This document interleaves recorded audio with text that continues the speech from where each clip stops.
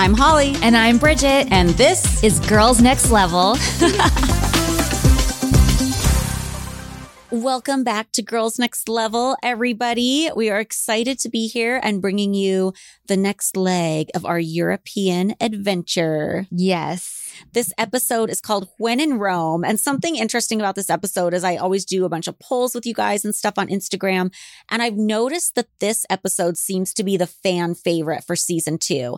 Like in season 1, I feel like the fan favorite is Anastasia's makeover. Mm-hmm. And in season 2, it seems to be this one. Interesting. I wonder what special things about it make it everybody's favorite. Yeah, I'm curious too. I like it. I think it's a good episode, but I'm curious why it I don't dislike it, but I think that's interesting because they were always so opposed to us traveling. Yes, and traveling and doing holidays they didn't like doing. So it always felt special for us and victorious when the fans really liked those episodes. Like we felt redemption. Yeah, because we would push for them and we were always talking about we should go here, we should go there and stuff. And they'd always be like, no. Not only does Hef not like to travel, but like the show, it's a big expense. And those episodes typically don't do as well. Do they really? I wonder if they really tried to act like the Europe episode didn't do well. I don't know. I can't believe that.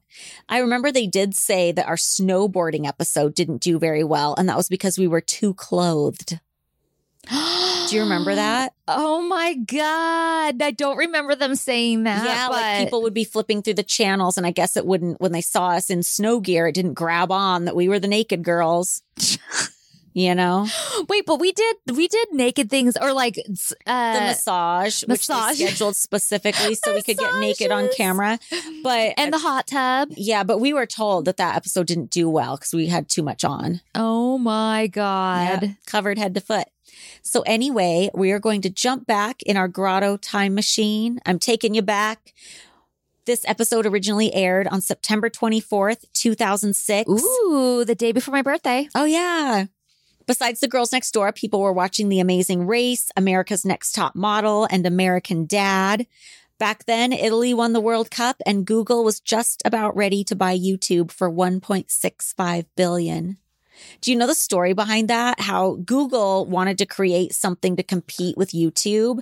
So they gave a woman who worked there a budget of $1.65 billion to create a YouTube competitor. But instead, she just took that money and bought YouTube. And I think it's the same woman that runs YouTube today. That's amazing. That is such a boss move. I love that story. Yeah. It's just like work smarter, not harder. Definitely. This starts out with a view out the plane window. Yep. We're arriving in Cannes, which, as you guys know, it happened before we went to Paris, but they're not showing it that way. They're showing it as if it's happening after.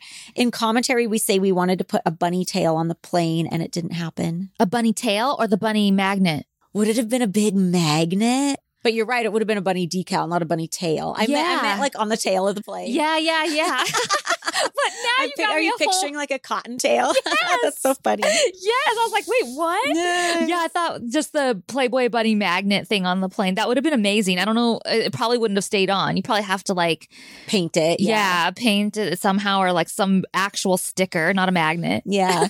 And we flew into Nice and we had to take helicopters to get over to Cannes. And obviously not everybody in our entourage is going to fit in one helicopter. So they had it spaced out where like the camera crew went first and then it was us and Hef and then it was everybody else like Mary and security and Steven and James and everybody. How much do you think Hef hated being the second helicopter to go and not the first? He was probably so impatient. Like I don't remember him being impatient at the time, but it was probably like, ugh, damn it. Yeah, I think so too.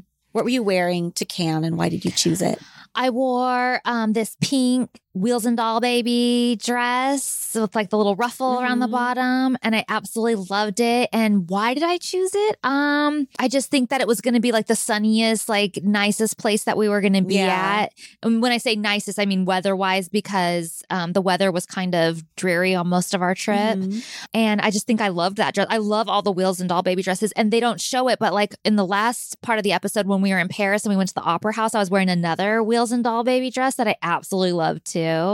Yeah, Wheels and Doll Baby made the cutest stuff. Yeah, and I feel like it just was so much my personality. And And I loved it. So probably just because I loved it. I have this really cute picture of you on the plane in that outfit. And it's such a cute like travel outfit because you have a little coat over it and a headband. And Aww. it's so cute. I wore a dress that I bought in Vegas when we were going on that shopping spree with Extra. Oh, yeah. And it's still one of my favorite dresses from the show. I love it. It's like green corset with like a rainbow skirt. Yeah. Yeah, that was a cute dress too. Should we call Laurent and make sure we're saying can properly? Yes, because I always say can, and I don't want to say, some people say con. Con. It's like when people who go to, they're Americans that go to Ibiza and they say Ibiza. Ibiza. Like Yeah. trying too hard. Like I get it if you're immersed and you want to do a proper accent and you really want to speak Spanish. But if you're an American that says Ibiza and the rest of everything you're saying is English, I think you're trying a little too hard. Just my humble opinion. Although I'm obnoxious like that too, because I will throw in like a French pronunciation on a word here and there. And sometimes I gross myself out. Like I remind myself of the mom in Stanley Kubrick, Lolita, because she's always doing that. When I watched that, I was like, fuck, that's what I do. I always just feel like a poser or something. Yeah. Like I am clearly American and I clearly don't speak French. So I'm just going to say can because that's the way most people say it here.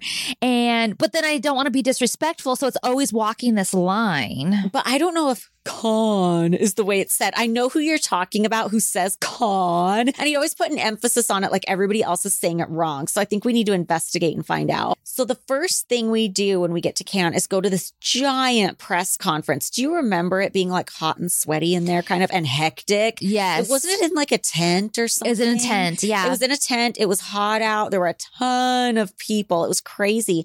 And they brought Hef this big cake for a photo op because it's his 80th. I mean, it's a full month and a half after his 80th birthday, but we're still celebrating it. Yep. It's the original birthday month man. And it reminds me of the recruiter got really mad one year because she felt like Hef didn't make a big enough deal for her birthday. And she was throwing a fit and she was talking about the time they went to Europe for his 75th birthday. And she's like, he got a cake in every country for his birthday. Spoiled little man. So anytime I see him with like a cake in a different country, I think of that rant. Spoiled little man. Spoiled little man. That's so funny. And didn't somebody like almost drop the cake at some point? Yeah, ooh la la. And it shows us on the red carpet posing for photos. And then it shows us running out to the water in our cute little dresses and posing for photos in the water. I'm a little confused on timeline during this day because we were only in Cannes for like 12 hours total. If you didn't count like all the planes and helicopters, probably like 9 hours. I think at some point in this episode, Kendra's like, we're only here for 9 hours or something. Yeah. And that was the truth. And I'm a little confused with timeline because even looking at the schedule and looking at my pictures, I'm like, when did we even go to the villa? The next thing you know, we're on the beach, and then next thing we're in the villa. Yeah. We're at the villa. And Keith goes, welcome to my villa in the south of France. That's all I can think of when I think of this villa. I know. I remember there was a great cheese board at the villa. We're just getting all these good charcuterie plates. Yeah. And it shows Kendra standing on the balcony taking in the amazing view. And the view is of the ocean, all these yachts on it. It's incredible. And in commentary, we're talking about how we wish we had more time to spend at the villa because we just weren't there very long at all. Do you remember anything from the Playboy Exposed photo exhibit? The only thing I remember is one of the photos on display was one of our pictorial pictures that didn't get published of all three of our butts on the raft in the pool. The butt buffet. Oh, no, I don't remember anything from it. Yeah, it's weird. I have a hazy memory too. There's certain things on this trip I don't remember anything about. I think because our trip was so packed, there were certain moments where I just kind of zoned out. Like I was there and it was just like mentally resting. I don't know. But I don't remember much from this Playboy photo exhibit. And I think it was one of those things that we were very much in and out. Yeah. I just remember that photo was on display. And I think that's when we went and ran and did those beach shots. Because everybody was like, you have to do the Brigitte Bardot beach shot. Because during the Cannes Film Festival throughout the years, there was always like some comely young woman posing with her feet in the water on the beach. You know what I mean? Yeah. Well, those pictures that we took out there, I feel like are very iconic of Girls Next Door and show up like on all the promos and that yeah, kind of I thing. think you're right. It's a good moment. And I love that we're all wearing like bright dresses and stuff. And I think Kendra got the dress she was wearing there. Like, didn't she like shop real quick? Oh, could be. I think so. You know what's interesting? It shows you pouring some champagne. It shows me eating, and it shows Kendra hitting a tennis ball on the tennis court. And I think it's interesting that they're doing that. Oh my God. It's very stereotypical. You're getting the food thing. Kendra's sporty and I'm stuck up. Yep. Womp, womp, womp. Yeah. We're never escaping our stereotypes. And then suddenly we're at the club out of nowhere. Yes. Before we went to the club in real life, we went to dinner. Do you remember that? Oh my God. Not only do I remember it, it's one of my strongest memories for some reason. Why? Because it was such a beautiful location. And there was this whole outdoor like pond with like a bridge. I remember that pond and the fountain. Yeah. And Kendra and I like left the dinner and went out with the photographer and did photos outside. And I have a whole bunch of them from doing cool. shooting all around and that because it was so beautiful. You'll have to post those. I want to see those photos. I'll post what I have. And then I also had risotto at that place. And you and Kendra were on the risotto tour this trip. But risotto was something I never really ate before this trip. And it kind of grossed me out because it just looked like mush. Or puke. Yeah, and I don't remember the first one that I ordered. I don't remember it being anything that I was like so into. But this risotto, I want to say it was artichoke risotto. Yum. And it was so good. Yum. And it wasn't on the menu. It was like their night special kind of thing. Oh. And I just remember it being like so delicious that all of a sudden, like I was a risotto fan. No, I think you guys got risotto at L'Avenue too, or at least Kendra did. I may have gotten it at L'Avenue too, but that one I don't remember being like special. I probably just ate it to eat dinner. Yeah. But this one is memorable to me. And I've never really had risotto since. Because it's like I said, it was nothing I ate before I went. And it's nothing I've really, but every time I see risotto on the menu, I always check to see if it's an artichoke risotto. Yeah. Is that something I would want? Yeah. First of all, one thing that's strange is like we weren't allowed to film in this restaurant. And I'm wondering like we couldn't find anywhere that would let us film. You know what's weird to me about this too is that I feel like we ate kind of early in the day. I think on our itinerary, it says this restaurant was like owned by a famous like European soccer star. Yes. But I don't think that's anything that Hef necessarily cares about. And it was like a 20-minute drive to get there or something like that. And I'm just curious why we chose this restaurant since they wouldn't even let us film. I mean, it was a great restaurant. Don't get me wrong. Yeah. But it's an odd choice. Yeah, I'm curious too. I don't know. My main memory from this meal was I was so excited, as you know, to speak French all the time. And this was the first place we went in France. So I was so excited. And I tried to order my dinner in French and Hef snapped at me and made me stop and said I was being so presumptuous and just like snapped at me in front of everybody. And I was like, okay. So I proceeded to order in English. And I thought, why is it presumptuous to think that people want to be spoken to or at least attempted to be spoken to in their native language? Yeah. Like, what the fuck? And I was talking about that, I think, on my YouTube rewatch, and somebody chimed in. They go, I think Hef meant to say pretentious and not presumptuous. And I'm like, you know what? You're probably right. Oh, I think so. But it also wasn't pretentious. Like, I know I was a beginner, novice, and not good at French. I was just trying to learn. And in my experience, ever since, I just feel like people are always appreciative when you try to speak French. Granted, most people can tell I'm not a native French speaker and they will automatically switch to English, but they're always like super nice. Or they're like, if I'm saying a word wrong, they'll correct me in a really nice way. Yeah. I definitely think trying to speak French is definitely the way to go. Yeah. So that's my thoughts on the matter. Yeah. I'm still triggered. Okay, you know what I was thinking would make my life so much easier? What? A stylist. Oh, yeah. But that seemed a little out of reach, so I decided to try Stitch Fix, because at Stitch Fix, you get a stylist who understands your style, your size, and your budget, and they do all the shopping for you.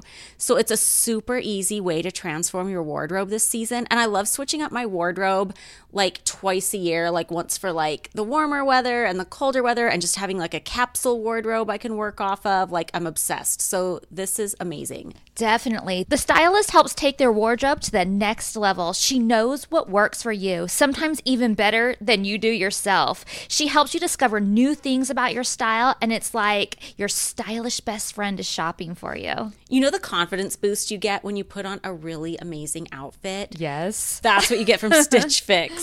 When you look good, you feel good, and it shows. And it's so important. I just give the stylist my size, style, and budget preferences. I order boxes when I want and how I want. No subscription required, and she sends me 5 just for me pieces, plus outfit recommendations and pro styling tips. I keep what I love and send back the rest. It's so easy. And if you don't love something, just send it back. Shipping, returns, and exchanges are always free. Love that. Style that makes you feel as good as you look. Get started today at stitchfix.com/GNL. That's stitchfix.com/GNL. stitchfix.com/GNL.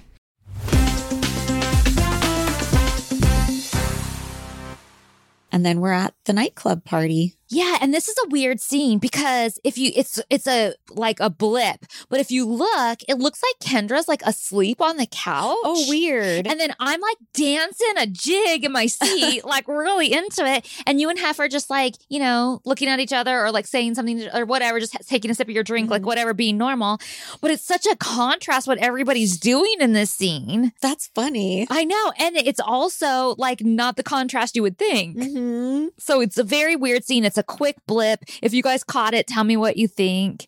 I think if we weren't in a noisy nightclub, they would have taken that shot and elaborated on it because they love it when we were all three in totally different points of view and like, yeah, it's funny. And then in commentary right here, we talk about how fun this party was and how Keith discovered a future playmate. Yes, her name was Sandra Nilsson. She's from Sweden. And this girl, she was published as a playmate. She was Miss January. And I get my years mixed up because we would shoot them so far in advance. I want to say January 2008. Yeah, I think she was January 2008. I wasn't in charge of her pictorial. She was one of the last ones Marilyn Grabowski shot. But this girl, and her photos don't even do it justice. Yeah. Stunning. She's one of the most beautiful women I've ever seen. Stunning. And so gorgeous in her pictures, but even more in person. I can't explain it. It's You're almost right. a shame the cameras can't capture it. Yeah, you're right. Because I remember seeing her pictorial, and of course it's gorgeous. Yeah. But like not like she was in, It's not in the real same. life. Like she's tall. She has these stunning ice blue eyes, pale skin, black hair. That's my favorite color combo on a person. It looks It's good. the pale skin, ice blue eyes, and black hair, and just absolutely stunning. And I wonder, do you ever notice, and this happens a lot in true crime stories too, when people talk about someone and they talk about how unbelievably beautiful they are. And in true crime, it tends to be a cliche. Like they always say, she lit up a room. Yeah, they always say that. Nick and I joke about it. You never want to light up a room because you're going to end up in a true crime documentary. Exactly. Like, never light up a room. Yeah. So part of it might be that. Part of it might be people wanting to speak extra kindly of people who met a tragic end or, you know, just memory or whatever. But there's certain people that people talk about who obviously in photos, they're very beautiful. But the way people talk about these people, I'm like, I wish I could have seen that person in person because it sounds like they had that thing that this woman had, like Dorothy Stratton. Like, obviously she's beautiful. She had this amazing natural body that people just don't usually have naturally. But the way people talk about her, it's like she walked into a room and like everything stopped. And Yeah. I'm like, I wish I could have seen her in person. People are like that about Sharon Tate too. Like everybody. I wish I could have like seen those people in real. Yeah, that's interesting. Because I definitely felt that way about Sandra too. So good eye for Keith. Yeah. Yeah. Keith was checking out all the women on this trip. We'll get to it later. And it shows girls like dancing and we're all cheering and clapping. And there was, I feel like everywhere we went in Europe, just the idea of like quote unquote burlesque, however you want to categorize it, was so big. There were always like sexy go-go dancers and little performances. Yeah. It was just everywhere. Everywhere we we didn't really went. see that in the US as much. And they had an energy drink there called Pussy. Yeah. I wonder if they still make that. It's so weird. I love the juxtaposition of Europeans have a more mature attitude about sex. And then there's an energy drink called Pussy. But I feel like they can handle that and take the humor, whereas you probably couldn't sell an energy drink called Pussy in the US without No. it meeting a lot of restrictions and having a lot of difficulty getting out there. Yeah, definitely not. No way would people allow that. You said the one thing you didn't like about Can or Con is that everyone speaks English. Yeah. I mean, I think a lot of people can speak English most places in France, but really like we're presenting in English in Cannes. So I was like, I wasn't really getting my moment. that I You're like, wanted. no, this is not what I was looking for. What are your thoughts on Cannes before we move on to our next stop? Well, I loved it. Have you been back since? No, I haven't had any thought or reason to really. And I feel like we were there for such a short blip. Yeah. Like I have no idea what the actual culture was. And was the film festival going on when we were there? It's kind of the same time of year, I think but I don't know if it was in full swing, was it? I don't know if it was in full swing, but I think it was. And I think that's why we had to go up to a villa because I think all the hotels were like, right. And remember, it was so packed. I'm pretty sure it was the film festival going on. And I think the party we went to was like film festival adjacent. Like, I don't think the party was like a Playboy party or anything. Yeah, I think so too. I've been back a couple of times. Once I just went with Nick and Joyce came with me. It was like after we were done shooting beaches and we decided to go. And then I went once for my Bridget Sexiest Beaches show. They do the international TV conference there too. It was called like MIP or something like that. How was that? Was that as bad as doing like the critics panel in LA? No, it wasn't like that at all. Oh, was it kind of like that day we did press in Monaco? Was it more like that? Where people were nice? Oh, yeah. So nice. Yeah, it was more I like like it when press is nice. Like I just recently did like the press for Playboy Murders season 2. And it just seems like, I mean, knock on wood, I don't want to jinx myself, but it just seems like a different world than it used to be. Like people are so much nicer, or maybe it's my PR team. I don't know, but it just seems like the questions are more relevant and to topic. And I'm not getting a lot of the annoying questions I used to get. Yeah. So knock on wood, that continues. For sure. Yeah, but I really liked it and I would love to go back. And I would love to go with Laurent because he's from there, from Nice. Yeah. Speaking of Laurent, we should take a little break and then come back and call him up and find out if we're pronouncing can right. Yeah, let's get the pronunciation. Hello. Laurent. Hi, Bridget. Hi, Laurent. Hey, honey. We have a question for you. Okay, what is the question, guys? A French question. How do we pronounce can? Like the city. Can. Can. Can. Good. I'm so happy for you guys. How, I'm very proud about your show and I'm very supporting you guys. Oh, thank you. Thank you, Laurent. We're we proud love of you too. Love you. I hope so to see you soon, guys. Love you guys. Thank Love you. Bye. Bye. So we weren't too far off. Yeah, there we have it. It's definitely not con. Oh, God, I know. So in reality, when we left Cannes, we went straight to Paris. But according to the show, we're at Barcelona next. It shows us walking in our hotel door. By the way, can I just say, I hate this top that I'm wearing. Oh, on the show, the blue one? Yes. Why? Because it shows like it's like super tight and I feel like it just like wraps around my stomach and makes my stomach look so bad. I feel that way about stuff I wear a lot. Like I'm very conscious of my stomach, and so I know what you mean. Like I didn't think anything of it when I watched this episode, but I know what you mean about that kind of stuff. Yeah, and I'm just like, change your top. I like the color of it. I like the style of it, but I just don't like the way it looks on me. Yeah. Ugh. And so Kendra and I are like freaking out about the view because in case you don't remember, the view is of like the marina and all of that kind of stuff. Mm-hmm. And the water and everything is very beautiful. But we're like, oh my God, woo! We're like looking out and Hefflock comes up and he says, okay. And I feel like weird. I feel like for most people that would be like a nothing scene, but I hear a tone in that okay of being annoyed. And I'm like, he's totally annoyed that we're like making such a big deal of the scene. Which is strange because if you're the guy taking these girls on their first trip to Europe, I feel like you want that kind of reaction. You want the wide-eyed, you want the I'm seeing it for the first time through other people's eyes, like you want the appreciativeness. So it's awfully strange. And I feel like it mirrors kind of him being weird about me trying to speak French.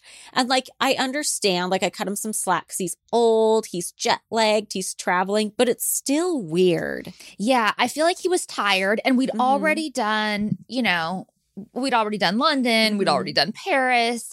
We already had done Cannes. We'd already done like a lot of things where we're already oogling and ogling. And I think he was just over it at this point. Yeah. It's another cool view. We get it. Like just the way he says, okay, he wants us to be at least be quiet about it. Which is so strange on so many levels. A, for all the reasons I already said, and B, because we're filming a show. Like he knows we have to be a little more exuberant and a little more boisterous. Yeah. But I think you and him both go take a nap and Kendra and I go out sightseeing. So I think he was just really tired and ready for the cameras and us to get the hell out of the room so he could like go take a nap. Yeah. That's what I think was going on right there. Like, okay, now you go take it outside and get the cameras out of here too. So tell me about your guys' sightseeing, because obviously I didn't go. I stayed behind to get a massage. You get a good view of my side boob on this scene. They add some snoring noises. I was really in siesta society, just like, you know, drinking in the culture, so to speak. But you guys were really out there seeing stuff. So tell me about what you guys did. You know what? I don't even remember all that much. I don't think that there was much that we could go and do. I remember we were walking around. I remember thinking it was fun to take our sangria out with us, and I didn't think that that was even like something you could do. It's so funny because in the show you're like, oh, we can walk with the wine. That's so crazy. And I don't know if it's just because I've been in Vegas too long or what, but I just didn't even think anything of it at all. Yeah, because you can't do that in California. You can't walk down Hollywood Boulevard with a cocktail in your hand. Yeah. Not a beer, not a glass of wine, nothing. Like, I heard a rumor maybe like 20 years ago or so that in Louisiana you can drive with a drink. Oh, I heard they have drive up like cocktail, like margarita things, like the Slurpee machines, but alcoholic. That's so weird. And you know what it reminds me of? But the driver can't be intoxicated, but you can like get them like for the your passenger passengers. can. Okay, that makes sense. That's wild. And it reminds me, have you seen the old videos from like, I don't know when this was, like the early 80s or something, but it's like they just passed the law that like everybody has to wear a seatbelt, and they just passed a no open container in your car law. And they're interviewing these people, and people are just outraged. And they're like, yeah, this is turning into a communist country. What's next? And the guy's like, yeah, I can't get off a hard day of work and not have a crisp cold beer in my car. Like, it is funny.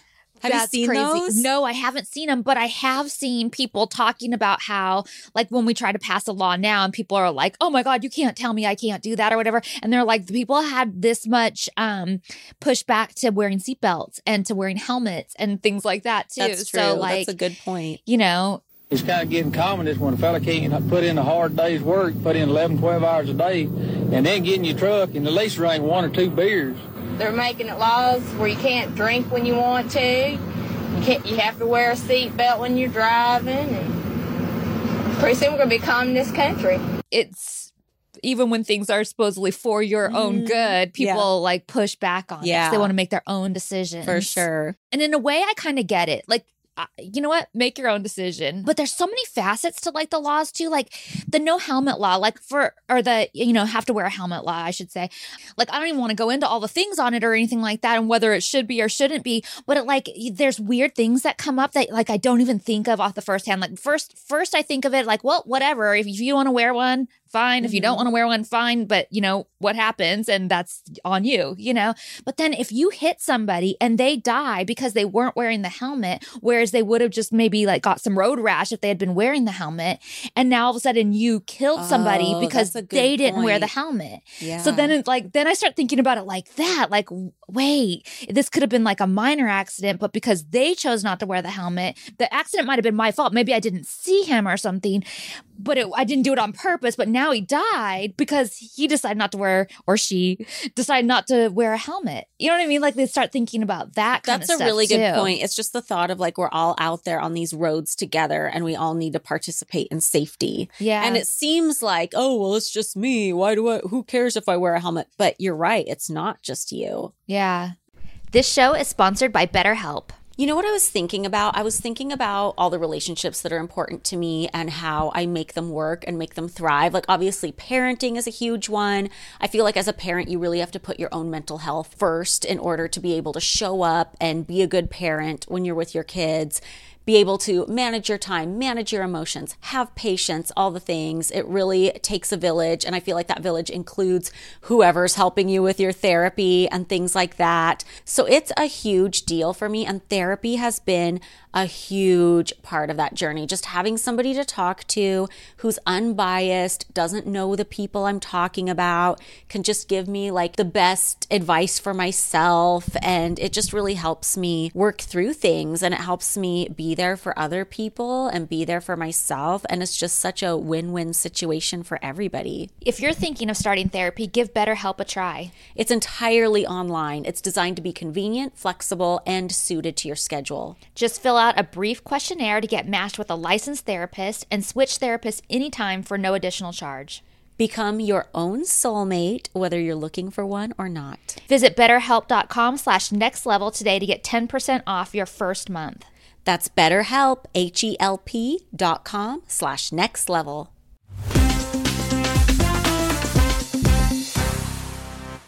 But anyway, so we walk around and then I remember us walking around and everybody was just sort of hanging out. And we thought that was really weird. I didn't even connect. Like, obviously, I know about siesta. I'm taking Spanish classes. Like, we talk about that just in learning Spanish and everything. And but it didn't even like connect what time it was or like what was going on. And everybody's like hanging out. We went and saw the Gaudi Cathedral, which was amazing. We walked around and tried to go shopping a little bit. Oh, Louie's here to say Louie, hi. Hi, baby. Louie. Hi. What are you doing? Do you think I have something or do you just want a pet?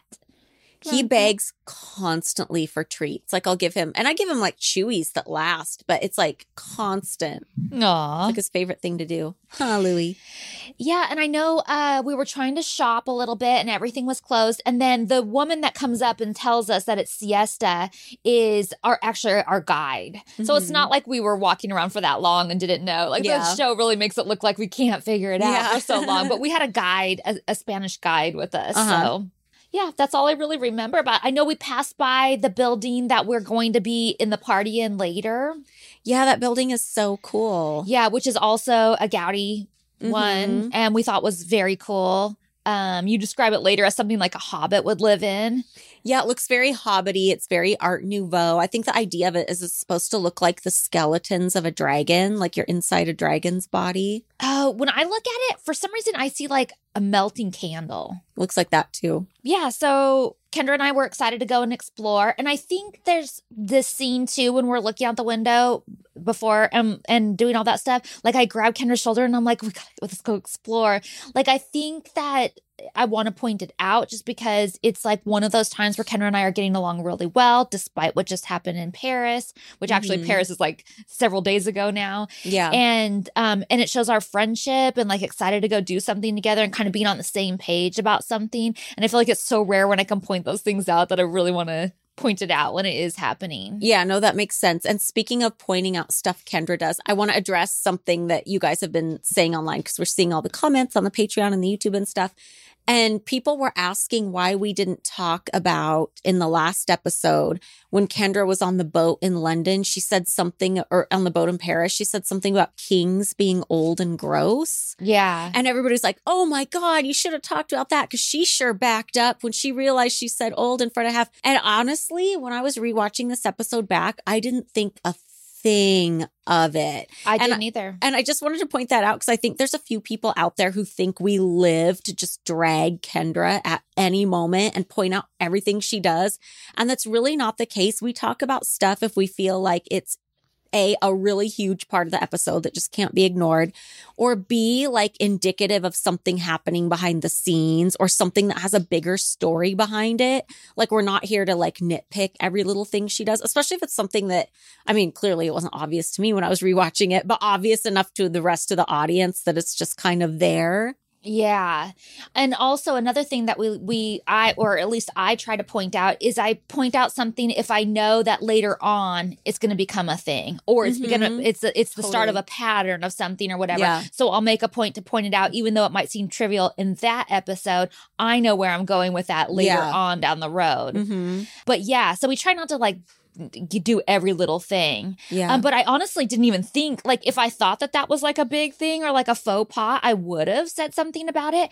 But I don't think, and clearly Hef didn't think so either because he left it in. I don't think that any of us took it as a dig on Hef, as weird as that might sound. Yeah. I really think that she was talking about some of these paintings that we see where, like, let's just say Henry VIII, for example, is like not attractive and like, you know, and then his wives are young and beautiful and you're just sort of like, ew. I think she was fully referring to that. Yeah. And especially we're deep in this historic tour and she's probably thinking about how, because, you know, we talk about people from hundreds of years ago and like how bad the sanitation was or how rarely people bathed. I took it more like something like that, like, ew, old gross kings or something. And I don't think Hef, like obviously he was aware of his age, age, but he didn't put himself in the category of old. Right. Like, I don't think he would have even thought, oh, she's clearly thinks I'm disgusting because she said old gross kings. You know what I mean? Right. Right. So I just don't think it registered that way. I don't think so either. And I think it's really interesting, though, how it didn't register that way for you and I, even years later, or for Hef watching it back. Because we were in the Hef cult. We didn't think of him as old either. But other people watching it and even years later think of it. And that's the first thing they think of is his age and old, and that she was kind of referring to that at the same time. Even if she wasn't saying it on purpose, it's also referring to the relationship that we're all in right then. Because people watching were not in the Hef cult. You know what I mean? Yeah. So, they see him as old. Yeah. But we didn't. Yeah. And he didn't. It's weird. Yeah, it is weird. It's fascinating, actually. Mm-hmm. So then we end up going to the party, which was a party promoting Playboy. One of the reasons Hef was able to do this trip is he was doing it as promotion for all the foreign editions of Playboy. So there would always be like a Playboy party for the foreign edition or for the licensing in every country we went to. And this was that one. We got to go to that really cool Gaudi house, which I was so thrilled to go to because when we got to the hotel, there was a Gaudi coffee table book and I was flipping through and I saw that house. I'm like, oh, that's the coolest building. Yeah. And then lo and behold, that's where the party was that night. So that was super fun. And I say in voiceover in this scene, when we're at the party, we're kind of like mini celebrities, but Hef will always be an icon. And that's definitely how it was at the time. And I feel like they were trying to get me to say that like we were celebrities and we were so fond over. And that's why I was saying, oh, we were definitely mini celebrities, because I did not feel famous at this point. And especially in Europe, like I think our show had just started airing in the UK and maybe hadn't even started airing yet. It was about to in the rest of Europe. And do you remember we're sitting in our confessional interviews and we're always asked things like, so how does it feel to be so famous? Or, so did you feel like a celebrity at blah, blah, blah? And I'm sitting there like, no, I don't really. Yeah. I remember even having talks about it at the time, like you and I being like, well, I don't really feel like. Yeah. There were a few times that watching this back now, not at the time, but there's a few times watching this back where I'm like, oh, I don't know. I feel like people are starting to like talk to us on the red carpet. They used to just ignore us or like, you know, smirk or whatever. But like, I feel like there's a few scenes where I'm seeing like Kendra's talking to somebody on the red carpet. And I feel like I remember them kind of talking to me too a little bit. And even when later in the scene or in this episode, when we're in Rome and stuff, or I mean, in Venice, I feel like it's starting to kind of be more of a scene with all of us and stuff. And we can talk about more of that when we get to that point. But I feel like watching it back now, I am starting to see a little bit of signs. And even with our itinerary, there was a party that said for the girls next door. Well, I think that was because it was like announcing that our show was coming out in Europe. So like the press on the red carpet knows that, oh, they have a show coming out. Right, right. So those are the first little signs that I'm starting to see of, not that we felt it at the time. Yeah, I felt very imposter syndrome. And I mean, I say imposter syndrome now, but I don't even think it was imposter syndrome. Like I don't feel like we were that famous back then. And it felt kind of awkward in the confessional because they were trying to get me to say that we were, and I just felt dumb. Yeah. You know what I mean? Yeah. Well, I feel like it's a really weird thing to say you're famous because it sounds conceited, and there's always a million people looking to knock you down and tell you you're not a real celebrity and you're just a reality star. Yeah. Like, it's like there's always somebody more famous than you. So like you're not, then therefore you're not famous because this other person is more famous. Yeah. So it's like a weird thing to ever say, and it's definitely a weird thing to kind of proclaim. Mm-hmm. It's a very tricky thing. Like, it's like on one hand, you can't deny that there's something out there, but then once you do, there's people that are quick to be like, oh, not so fast, sister. Yeah, like, totally. Who do you think you are? So it's like, you got to be really careful when you say it and how you say it because people are just waiting for that. Totally, 100%. One thing I wanted to back up just really quick too. There's this, it's a blip of a scene, but Kendra and I are in hair and makeup. And one thing I noticed is that they were showing Steven before this, and now they're like cut them out. You don't even see who's doing our hair and makeup. Oh, wow. And I don't know if that was just accident or just the shot. I don't know. But there's a scene where Kendra and I kind of like smile at each other and we kind of like give each other the look like this is going to be a fun night. Like it's just little things like that where they allow our friendship to be shown and people can see it. And I thought it was like a really cute, it's a blip of an eye. Yeah. But like it's really a cute little moment, I feel like. Yeah. Yeah, that's a good thing to point out. So anyway, yeah. So then we're at the party. Should we talk about the girl okay, by the way, Keith has, like I said, gotten rid of his date. Yeah. Sent her home back in Paris. So now he's dateless and he is on the prowl because he finds a girl. Yeah, there were painted ladies at this party and he found one he really liked. And he said later he was trying to convince her to move to LA. And she's like, but what would I do there? And he wasn't willing to supply the what would she do there part. But right. but you should move. Pick up and go across the world with all the other beautiful women and try your luck. She was definitely beautiful. Yeah, but for sure. Yeah. I just thought it was funny. So then after that, it was actually before, but we're not in order in this episode. And you can tell it's before because when we go to this dinner spot, it's still light outside. Yeah. Like you can see out the windows. But this was a weird situation too because our schedule is so detailed and so planned. But we were supposed to go back to the hotel, I think, for dinner. And Hef did not want to do that because he didn't feel like that was going to be the authentic Spanish experience. Yeah, because it was just like a very basic upscale restaurant, modern in the hotel. Yeah, modern, I think was the problem. He really wanted like that flamenco, old Spain type of thing, which I'm grateful for because I really wanted to experience that too.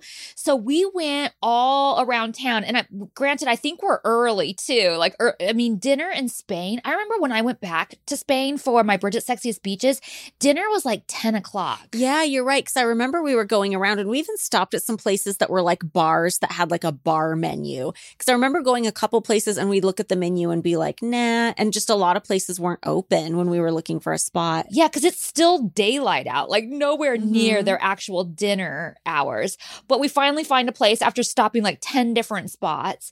And it was really cute. And we had dinner. And then, as you see, we do the flamenco dancing. And there's a scene, too, where I'm like picking at my food. And I tell Kendra these are artichokes because she was like anti-eating. She said, and she talks later about how she didn't like all the food in Spain and stuff. And I thought that was interesting too, because we've talked about before how Kevin doesn't leave anything in there by accident. Yeah. And I thought it was sort of a weird thing to leave in. Well, giving you another food thing to do. Do you think that's it?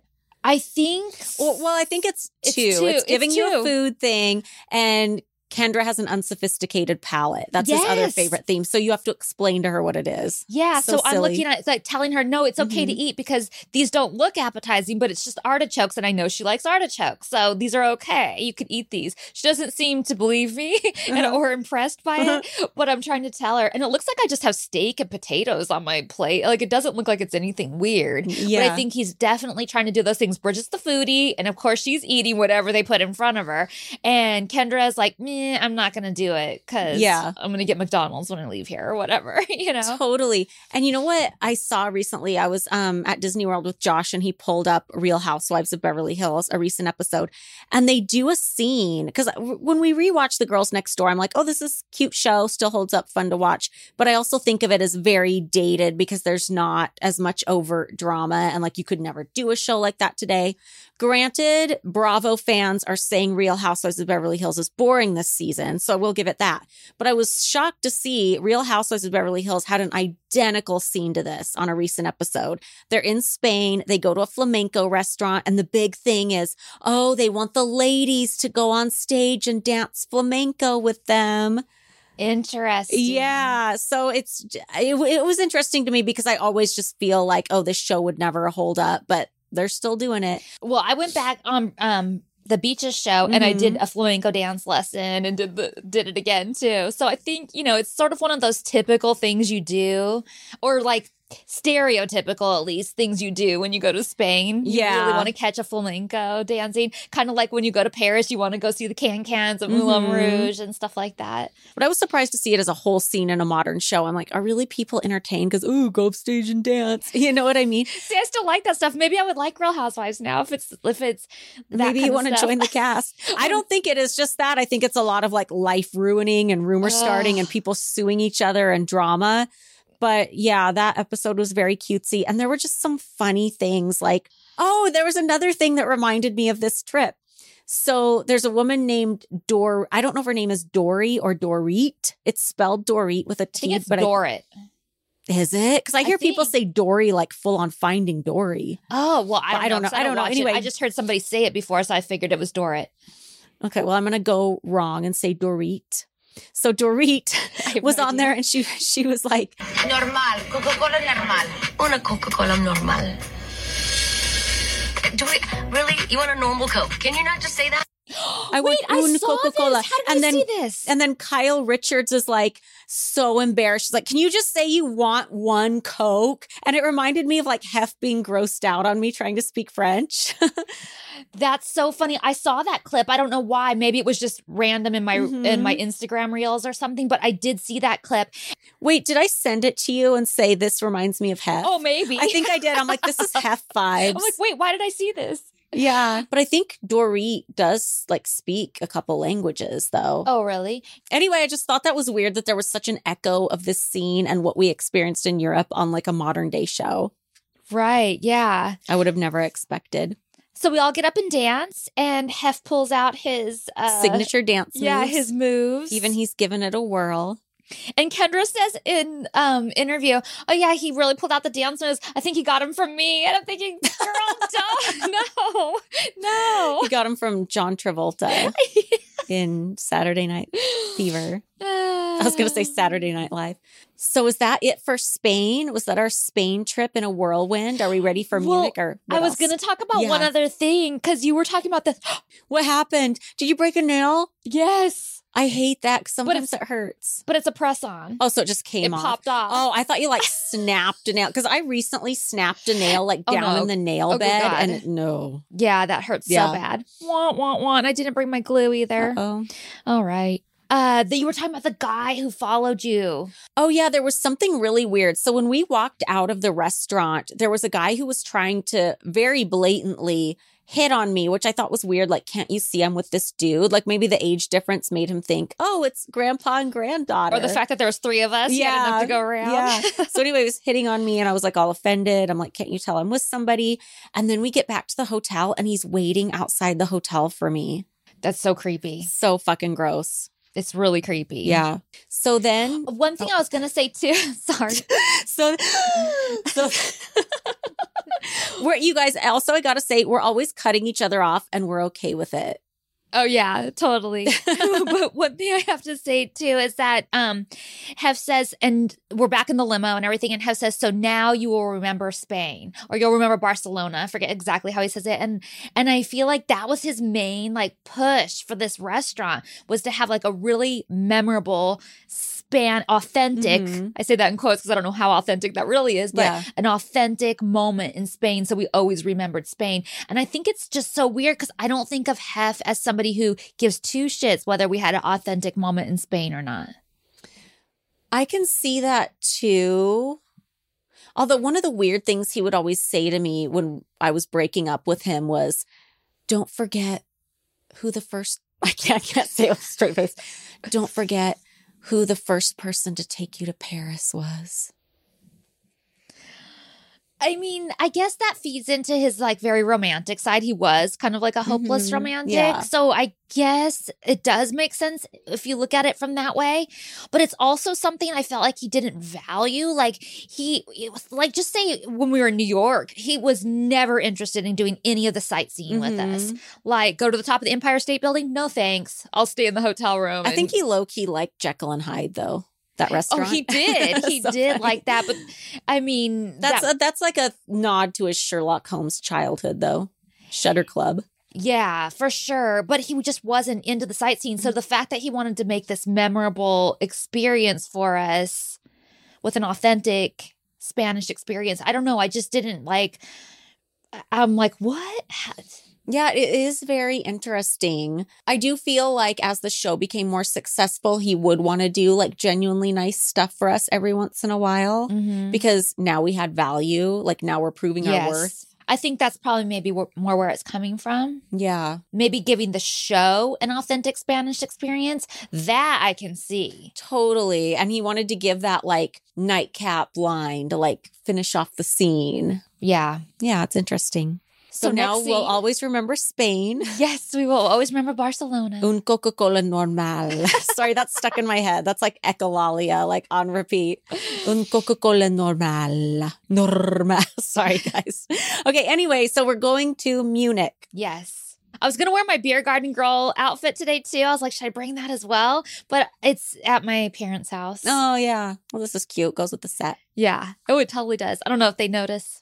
So we're in Munich now. They play B-roll of the landmarks. I think Munich might have been another stop I lobbied for. Like besides spending several days in Paris, I think I might have lobbied for Munich, which wasn't a stretch because the headquarters for Playboy Germany were there, I think. I'm not sure. At least enough so to have a party. But I told Mary we have to go to Germany and have a party so I can meet this one playmate. Because there was a playmate named Juliana Marino who was a German playmate. And I had seen like one of the foreign editions come in through the office. And I just thought she was so gorgeous. She needed to be a playmate. This was before I worked at the studio. I just like was really hung up on this girl. Which is interesting because she ended up being such a nice person. She's one of the people I'm still in touch with. She was like one of our closest playmate friends. Yeah. So it's almost like, I don't know, maybe I just kind of knew. But I was like, we have to meet this girl. We have to do a party in Germany so we can meet this girl. And I really wanted to go to Munich because I remember Stephanie Heinrich telling me about it being one of the highlights of her trip when she went with Hef like 5 years earlier. That's interesting. And she was talking about the Hofbrauhaus and how old it was and how cool it was. So I'm like, we have to go to Hofbrauhaus. Yeah. You have to do a party there. For sure. So it starts out basically us going into the Hofbrauhaus. Did you know they have one in Vegas? Yeah, I think I did. When I first moved there, I would do like a keg tapping there every year for Oktoberfest and I'd like dress up and stuff. And I kept doing it through like 2014. And I remember, do you remember that website, The Dirty? Sounds familiar. So there used to be this like gossip website called The Dirty and people would like tattle on each other. And it wasn't about celebrities. It was about like nightclub people. So anyway, the guy who ran The Dirty, because I remember I was Googling looking for a particular picture of myself. And then I came across this article and he was like ripping on me for tapping the keg at Oktoberfest or at Hofbrauhaus. And he's like, why are you doing this shit? You look desperate. And I'm thinking, first of all, I didn't get paid. I did it for fun. I'm a corny ass bitch. I love that kind of shit. I love fucking doing corny shit. Yeah, I would totally do it too. Take me to the grave with some corny ass shit. What? Oh, you want me to wear a costume and do like some opening ceremony thing? Done. Yeah. Sign me up. I played beer pong with a leprechaun for St. Patrick's Day on the Strip. I love that too. I know. I'll dress up as the Easter Bunny. I don't care. I love it. So we go into the Hofbrauhaus and in commentary, we're even talking about how good the food was. And we're talking about like this potato cheese soup, which makes me want that right now. Yeah, they really have good food. And the pretzels. Ugh. Anyway, then we start sitting down and you show the coasters and they have like a St. Pauli girl type character on them. And I'm like, oh my gosh, St. Pauli girl. And I'm wearing that outfit. By the way, speaking of people like haters, and I think it was just one person, but I had somebody hating on me for wearing the German girl, the beer girl. Oh, did they say it was appropriation? Yeah. Aren't you like part German? Aren't you like half German? Yes. And somebody wrote back, well, she is German. So like. That's so funny. I'm like, my grandparents' first language is German. My grandma only cooks German food. Like, what? Plus, it's not like an oppressed group. Like the German people, as far as I know, aren't like mad about somebody wearing a dirndl. You know what I mean? Right. I can't. I know. I'm just like, oh my God. But people will look for anything. I know.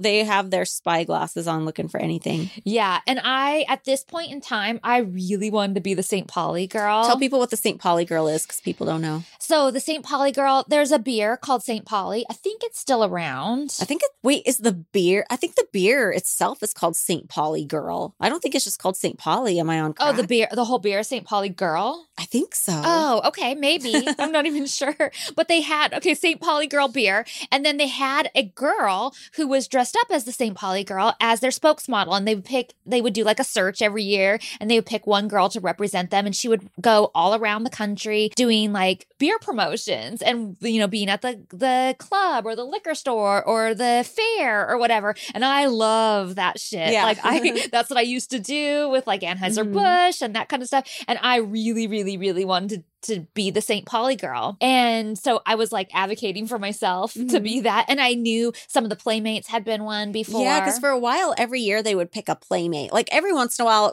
somebody wouldn't be a playmate, but typically it was a playmate every year. Yeah, I know Lisa Durgan did it for a while. I know Stacey Fusen did it. Later, Kara did it, but I don't know if it was before this or after this. I think she said it wasn't during the heyday of like the St. Pauli girl, so it was after. Oh, okay. Yeah. And then later, I had a makeup artist who was like, they like kind of quit doing like a new person each year. And she did it for like many years straight. Oh, she dang. was like the St. Pauli girl after that. And I thought that was so cool because I always wanted to do it. And I think later in the episodes, maybe in another season, I do finally go on an audition for St. Pauli girl for the show. Yeah. I think they show it, right? It must be in season 5 or a deleted scene because I hadn't seen it yet for my YouTube thing. Yeah. So even if they don't show it, I'll tell you how that all went down and what happened. Obviously, I didn't get it. No.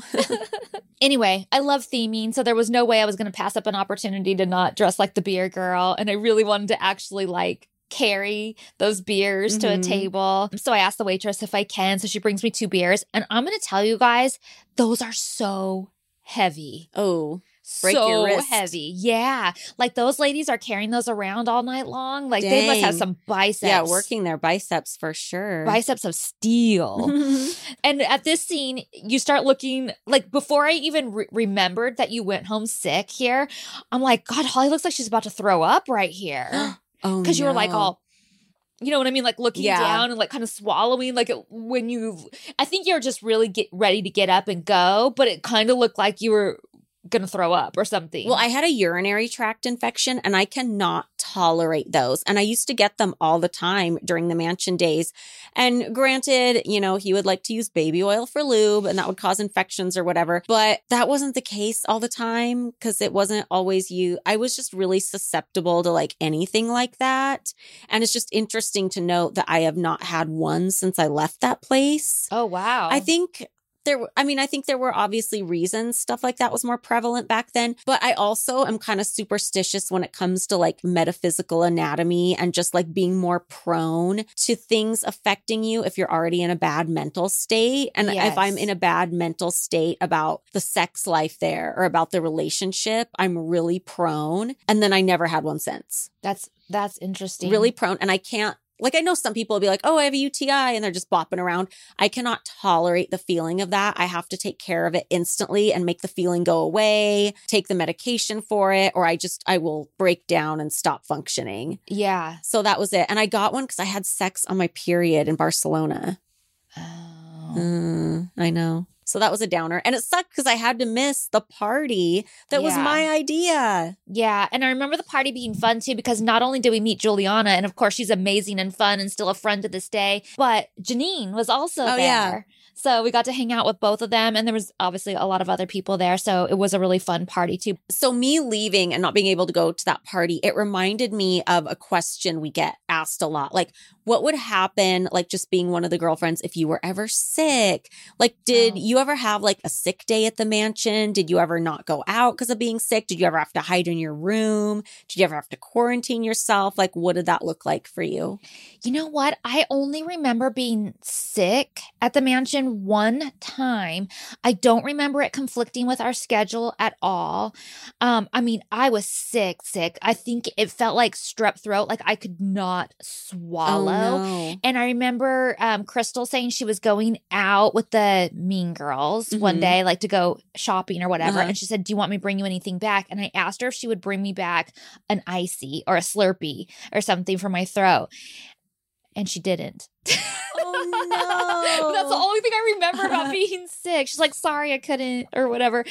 But like, that's the only time I really, really remember. But I do know that I suffered from migraine headaches, untreated migraine headaches at the mansion. And I did go out with those, and I don't know how I did it. Wow. I don't know how I did it. And I don't know why I didn't get treated, because I had migraines before I went to the mansion, and I at one point did take medicine for them.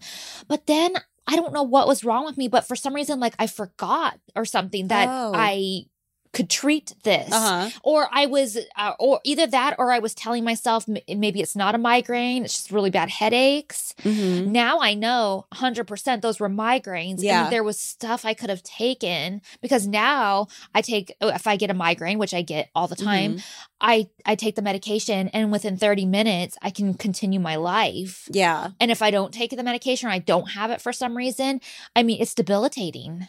Yeah, that's crazy. I'll be throwing up, and it's just really bad. Yeah, that's crazy. I feel like we just really felt like we had to push through. I don't think all the other girls felt like that. Like, I remember there would be days we'd be going out and like one of the mean girls would be sick or, you know, wouldn't come out or whatever. But I don't think we ever felt like we could do that. And I certainly didn't feel like I could do that, because if Hef was going out, the master bedroom was going to be used. All right. Like it or not. So I feel like the only times I missed going out were when I was like recovering from surgery. And then I would be like in room 3 or in room 5 recovering. And I remember being really sick once during like Halloween of 2002. But I think I just happened to be sick on like weekdays or something.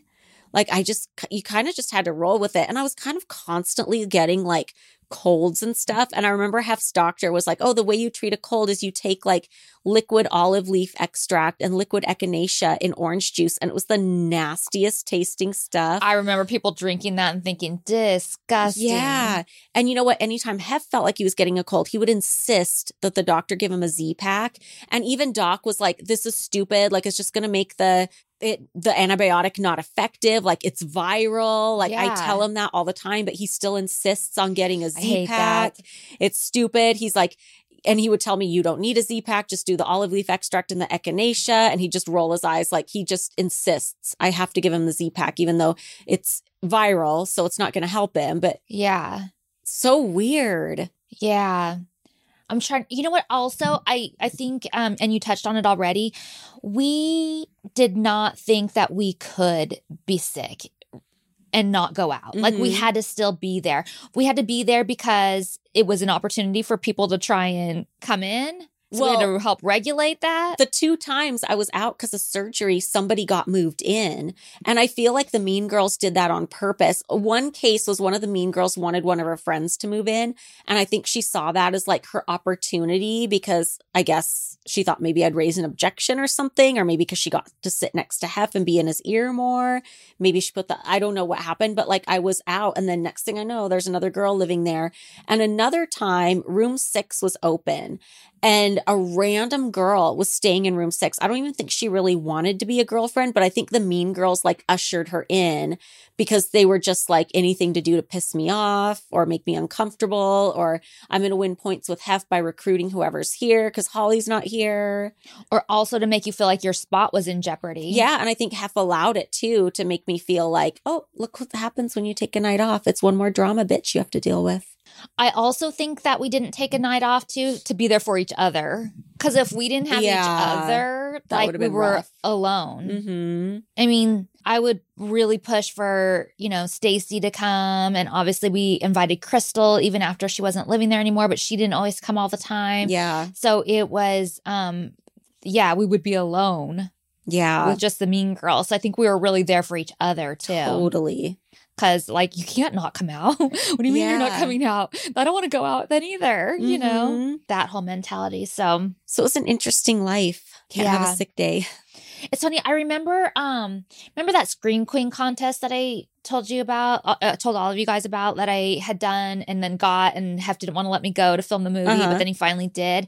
For some reason, when I got there, and I got like the flu, like the violently throwing up flu while I was there in Pennsylvania filming that movie. And it messed things up for like 24 hours. It was like a 24-hour thing. And then it went away. But I still had that like flu hangover, you know, like you can tell that you were just put through really put through it, and your whole body was exhausted, but I still filmed the movie. And then I remember coming home, and the day I got home was Hef's birthday party outside. And I see the pictures from that party, and I just look like I'm so... Like, I feel like my eyes are just like, oh no. Because I wasn't sick anymore, but I had just been really sick. Yeah. Then filmed this movie, then flew back, then like got ready and went to Hef's big giant birthday party. It was just like a lot. And I can see it in the photos that I am not well right here. You know what? I wonder if you were vulnerable to get sick, because even though you're going to do this movie, you're like leaving the mansion for a few days. So like your body feels like, oh, I can shut down a little bit. And then bam, you get hit with a virus or something. I don't know. Yeah. I mean, it's interesting timing. It is interesting timing, because I don't remember being sick at the mansion. Yeah. Except for that one time with the sore throat.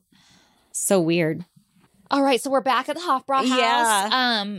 At first, Hef and Keith, you go home or back to the hotel. Hef and Keith stay to finish the dinner, but then they go back to the hotel with you. And so it's Kendra and I. And really, there's a lot more people than Kendra and I. Mary stays. There's security. There's PR. There's whatever. There's a ton of people with us. But it just shows Kendra and I there. And we realized that there's a whole other section to this restaurant, which I wish they would have. I see why they didn't, but I wish they would have set us in the other section, because where we were was kind of quiet. And it was the new part. Sort of off by ourselves. Yeah. But the real restaurant, the real like fun part was on the other side. And they had, as you see in the show, the polka music, like the live band. The people were partying and like really having fun over there. Like that was the lively fun side. I don't think that would have been good for the camera crew, because they would have had trouble picking up audio with all the music and everything. But as far as like lively and representing what the Hofbrau house is, it was on the other side. Yeah, totally. And Kendra and I had a lot of fun over there, and people were like so like whooping it up and like excited that we were there. I don't even think it's because they knew who we were. It was just because the cameras. 2 cute girls. And, and 2 cute girls, and I'm themed and dressed up. And so, and they're drunk. And so everybody was really getting into it, and it was super fun. But they, and I can't go out of this scene without saying that they do another one of those I want to crawl jokes. Yeah. I want to crawl under the chair kind of jokes, where Kendra's talking about how authentically German this was. And we're talking about it's so German and everything. And then they pan to like an Asian family. Yeah. And they play that like music again. That's like the stereotypical old Hollywood ding, ding, ding. Yeah. Like, that's like quote unquote Chinese music. Right. So there's that scene. So then we're leaving. And I mean, I don't even think you can tell really so much in the scene, but I remember they were like tapping on the windows from inside, like waving and wanting us to come back and everything. Like we really had a great time over there. It doesn't even like show what a good time we had over there, but we really did. And we're walking back, and they're not done with the racist jokes, because we're again talking about how amazing Germany is, how much we love it, how much fun that was, how much good the food was. German, German, German, German, German. Everything's about Germany. And then they show us walking into our hotel, and it shows Mandarin Oriental, and they're like, do the music again. Yeah. Oh, God. But I think they're doing a couple of things here. One, it's racist what they're doing. But 2, I think they're also trying to like insinuate these dumb blondes don't even know they're not in Germany. Yeah, so stupid. Like I think that's the joke they're trying to make, because obviously we are, but like everything around us is Asian, so maybe we're not really, or whatever. Yeah, that's it's the joke. So bad. The worst. Yeah. So yeah, we're embarrassed. We wish that wasn't in there. So we get back to the hotel to get Hef and Keith, and then we go off to the party. And the party was really fun. I remember because not only was Juliana there, and we got to meet her and hang out with her, and of course she's amazing, and we stayed friends with her till this day. I mean, you'll see her later on too. She goes to the next European trip with us, Kentucky Derby. Yeah, she's in other episodes coming up. And then but I mean, we're still friends with her today. Like a few years ago, she came to LA from Germany, and she stayed at my house for like a week. And I wonder if there's a deleted scene of that party, because it's odd that they don't show it at all. Like, I get it, because the episode's you can only pack so much in an episode, but I'm surprised there's not like some footage. You know what? I think there is a deleted scene on it. Yeah. Because I remember seeing something on it, and I was actually surprised that it wasn't in the episode. So it's probably a deleted scene. Yeah, they don't show the German party or the Rome party at all. And the Rome party was elaborate. I mean, we'll get there when we get there. But if there's any party you want to show, I would think it was that one. Yeah. Interesting. Yeah, I'm pretty sure it's a deleted scene because I know I've seen some footage of it. Mm-hmm. So yeah, and we should do the deleted scenes because there's a lot of them. Oh, we'll definitely do them when we're done with this season for sure. Yeah, I mean, yeah, there's a lot. I almost feel like we should do more than one episode of it. Yeah. Because there's so many. And thank you to our friend that keeps uploading them to YouTube so we can, link those so people can see if you don't have the DVDs. Yeah. So what else from Germany? I know the one thing that wasn't covered besides the party was going to Dachau. Mm-hmm. We wanted to go see Dachau, and that was very interesting. I'd recommend it to anybody. It's a heavy day, as it should be. I always wondered what it would be like to work there as a tour guide because the energy is just so heavy all day. Oh, that's a lot. Yeah. What else in Germany? We were there for so little time. I remember it was 2 days or something. I remember going out. There was a balcony, I think, in our hotel room. And I remember going out and just seeing these rooftops. Do you remember the view? It was the all these skyline rooftops. was really cute. Yeah. And I just remember that, I have this one image in my mind of our view from that balcony. I can see it too in my head, the exact one. I know what you're talking about. And I just remember it being really cute and really different than anywhere else we had been. Yeah, it really is. And making me want to go and explore more of it and feeling like we didn't really experience Germany. Yes, we were in Munich and yes, we did, the party and the Hofbrauhaus and Dachau, but I felt like I need to go back to Germany because I don't really feel like I got the full experience. I would love to do a whole Black Forest trip and go to Neuschwanstein and places like that. Oh my God, yes. Yes. The whole Bavarian thing. Absolutely. Would love. Oh, yeah. There's a couple other things we wanted to add, you guys, because we were seeing your comments. A lot of you were asking about Keith's date who got sent home and saying, oh, is that the same one that Kendra got into beef with on the airplane? And no, that's a different girl because in season 4, we'll go to Europe again. We go to Monte Carlo and the south of France, and Keith brings a different date, and that was the one that Kendra got into it with on the airplane. And of course, we'll talk about that when we get there. Oh, yeah. So we just wanted to clear the girl on this trip's name. Yeah, this girl was totally nice. I thought she was fun. Sweetheart, yeah. Yeah, there was no drama between us and her or on the airplane or anything. It was strictly something private between her and Keith. I don't even think we know all the details. Oh, a lot of people were asking, what would have happened when the drama went down in Paris between Kendra and I, and then Hef and Mary and everything, what would have happened if I had just left? What if I did leave? What would have happened? Would he have let me leave? Would he have prevented me from leaving? What would have happened? And I don't know the answer to that. I can guess what I think would have went down. I think that if I had started packing my stuff and took him seriously and was like, okay, I'm leaving, I honestly think he would have let me go. People, it's popping into my head as you're saying this. Sorry to cut in, but I can see him going, well, when we get back, we'll need to sit down and have a serious talk about this relationship. Ew. I feel like he would have said that before he let you go. But I feel like, and I think you're right, and I feel like if I would have been in that position, I would have felt like I don't know if it's just my pride cutting in. I would have felt like, oh, I guess this is done then, Yeah, I would have felt like it was done. But I think that what would have happened too, and you guys might be surprised by this answer, is I think Kendra would have stepped in. I don't think Kendra would have let me just leave. I think that she would have stepped in and thought that it wasn't right that I was leaving. I don't know if she would have gone as far as to apologize, but possibly. But I think that she would have freaked out if I was actually leaving. Yeah, well, I would have stepped in too if I knew what was going on. But I feel like the way Hef would have reacted if I would have said, no, that's messed up, you're reacting to the wrong person, or even just advocated for you to stay.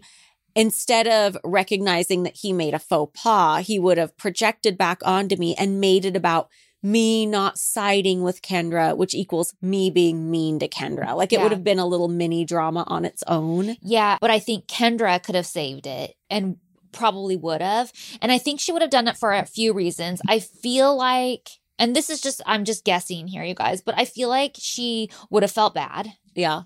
And that would have been the primary reason. And I think that we would have made up. And then she would have went to Hef and said, no, we're all good. She's, we're good. And Hef would have been fine with that. And because obviously some form of that did happen, even though I can't remember the details and I did end up staying. But also, I don't think Kendra would have wanted to be alone. Like Kendra and I shared a room. Kendra and I were kind of like partners in crime, going out and doing stuff because it was you and Hef. And then it was Kendra and I. So I don't think that she was super comfortable, just her around. Yeah. And I think she kind of intuitively knew without knowing that she didn't want to move up a notch, so to speak. No. Like she had the best space as far as like having the most freedom and getting away with the most stuff. She didn't want to be like any closer to the fire. No, definitely not. She liked her third position. Yeah. So I don't think that she would have been very comfortable had I left, and then her having to like kind of step into my shoes or just being like the third wheel kind of. I don't think she was comfortable with that position. And so I don't think she would have wanted me not to be there. So that's how I think it would have. I don't think he would have come chasing after me with crocodile tears or fake tears, whatever you want to say it. Like some people were thinking. It makes me wonder, like, if you had gone home, like, how would that have been handled on the show? Well, that's the only thing that gives me pause is the show, because how do you explain that on the show? He didn't want it to be about drama on the show. So do you go with the drama? Because obviously, do they make up a fake excuse that I had something come up and had to unexpectedly fly home? I think if you would have gone home, which I don't think it would have ever got to that point, but like in this parallel universe, if you had gone home, but still stayed with the show and everything for the long term, they would have made up a Bridget got sick. Yeah. It would have been like that, which kind of doesn't make sense because why would you get on like a commercial flight? I know, across the ocean, but they would have made up something like that or had a family emergency or something. Yeah. I don't know. I mean, it's hard to say at this point, but I don't know if I had gone home that I would be sitting around waiting for you guys to get home. I feel like I wouldn't either. I feel like I was always so scared to like get in any kind of trouble because I always felt like if I did, that was it. I was done. I was out. I was banned from the mansion. Like I felt like it would be total exile. Yeah. And already just with the blowout, how it was, I was so embarrassed by it. And I felt like everybody knew.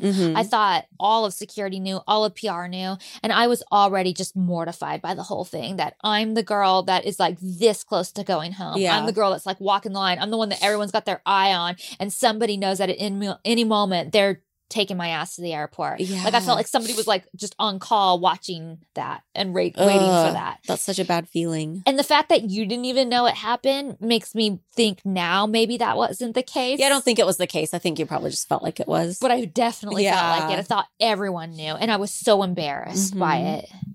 Speaking of being sick, I saw James Trevenant, the photographer we were traveling with, chimed in on Instagram and said, because he went to Disneyland with us to take pictures when we were in Disneyland Paris. And he said he got so sick the night before and was still so sick and just like had to drag himself out of bed to go to Disneyland Paris. We were all trooping. It wasn't just us girls. Yeah. Well, speaking of Disneyland Paris, a lot of people wanted to know why Kendra didn't go with us to that. It's weird to me that that's not obvious to people, but maybe it's not obvious. Yeah. I don't think she liked Disney at all. Yeah. I don't think she liked things I was into at all. And it's weird too, because I feel like we all did bond over all of us wanting to go out and get the most of the trip and go sightseeing together. I felt like we all three really loved that. Like I saw somebody chime in too that was like, I'm surprised Kendra wanted to go to the catacombs, but I'm like, it wasn't that way. It was like we all three wanted to get the most out of our trip. I think part of it too is probably just jet lag caught up with her. Like I know it says in advance, Keith and Kendra will not be going, but I bet jet lag caught up with her at some point. For me, it was really early in the trip and at Barcelona. Yeah. But who knows? But I think she just doesn't like Disney. Yeah, I think she's not that into Disneyland, and she probably thought, how different could it be than the Disneyland at home? And we have one right there Yeah. if I ever wanted to go. And also, I think she saw it as her opportunity to go and do her own thing one day. Oh, I wonder what she did. I don't remember what she went and did. I think I knew at the time, but obviously she went and did something. Mm-hmm. Yeah. I think she saw it as her opportunity to kind of like do her own thing. Yeah. I wonder if she went and did something with Keith. Maybe. Because Keith had then already gotten rid of his date. Mm-hmm. So It's a mystery. I don't know. That could have been weird though. Her and Keith go. Yeah, I feel like Hef would have been weird about that. Yeah. Maybe her and Mary went and did something. Maybe, yeah. I don't remember. The only reason I thought jet lagged is because the day we went to the Eiffel Tower, she cut out early that day too. So maybe she was just tired. But who knows? Yeah. But I think the big thing is she didn't like Disney. Yeah. Okay, so we will see you guys next week. If you'd like more content, check out our Patreon at patreon.com/girlsnextlevel. Bye, guys. Bye.